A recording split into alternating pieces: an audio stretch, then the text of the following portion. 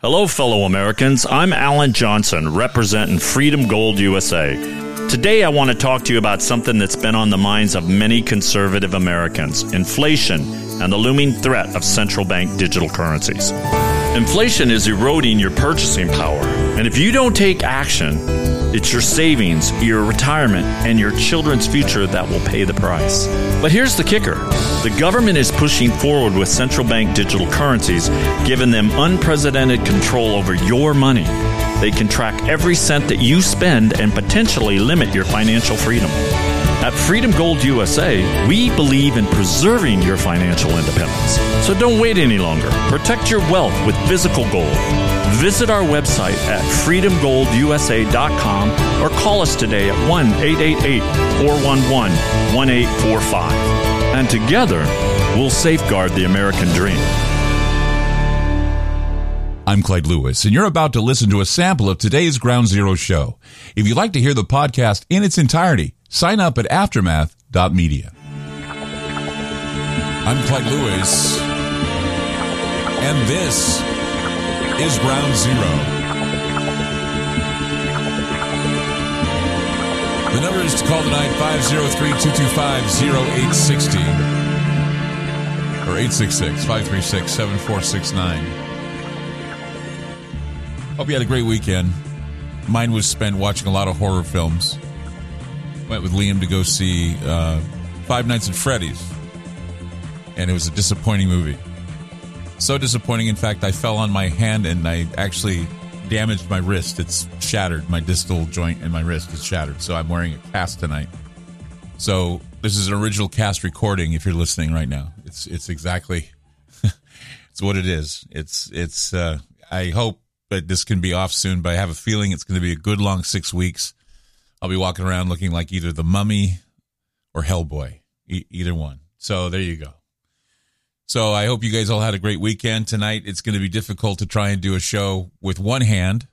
I usually do it with two. And so it'll be the sound of one hand clapping. And that's pretty much a Zen thing, but we can figure it out, right? And it's like, it's just one more crazy thing that can happen.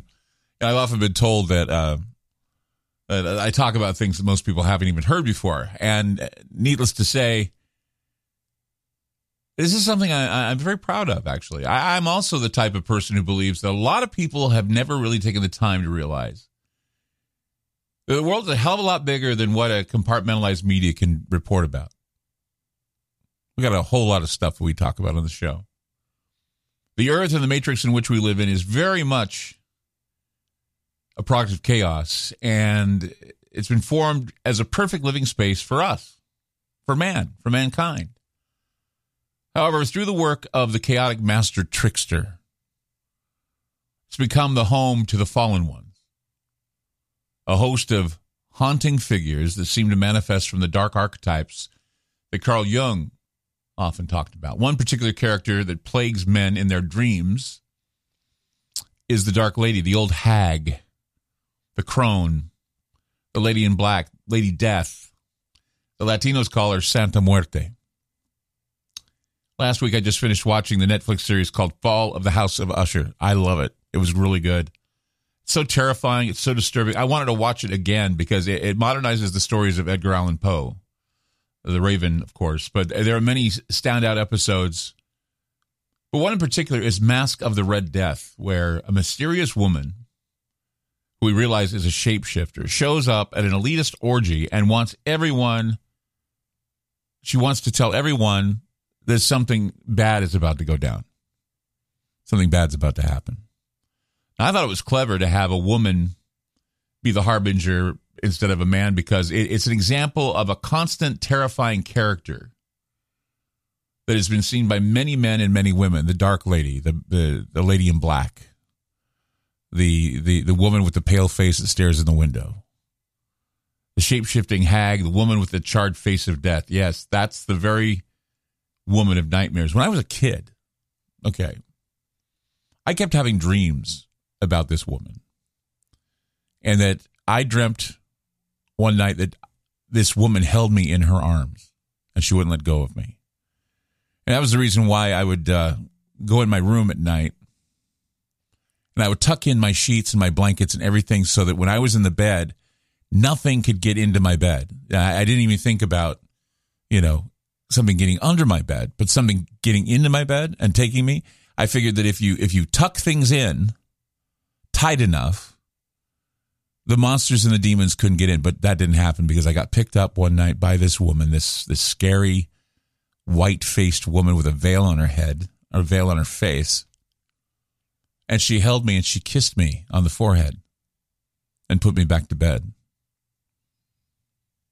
I'll never forget that. That's something that, when you're a kid, you dream about it, or you talk about it, or sometimes you manifest things when you're a kid. When the lights go out, man, you're on your own. And so I was visited. It's one of the reasons why I always talk about the Lady in Black, is because I've been visited by the Lady in Black. I was visited when I was a child. I haven't had any visits since then, but I have had shadow beings sometimes in my place, sometimes at night. I've had terrifying figures that, once you turn the lights on, they disappear.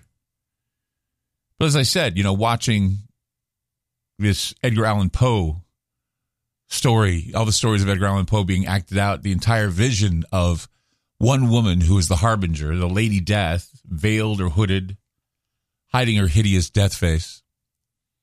Some say that when they look her in the face, this woman, that it's gaunt and gray, looks like that of a corpse. While others see her as a demon with a face that has been charred in the fires of hell. Some say she looks like a zombie. Some say she looks like she has the decay of death. In Follow the House of Usher, Lady Death is a shapeshifter that is called Verna. Now, that's an anagram for raven, that we learn is a dark symbol that represents the minions of Satan. They actually bring that up because somebody once told me that a raven is a minion of Satan. There are many literary depictions of the Lady in Black or the Lady Death where she's accompanied by ravens, or she has a raven on her shoulder. She's a shapeshifter. She can appear in different ways to different people. And I was thinking about this. I was thinking, I want to do a show about Lady Death. I want to do a show about the Lady in Black, the woman in black.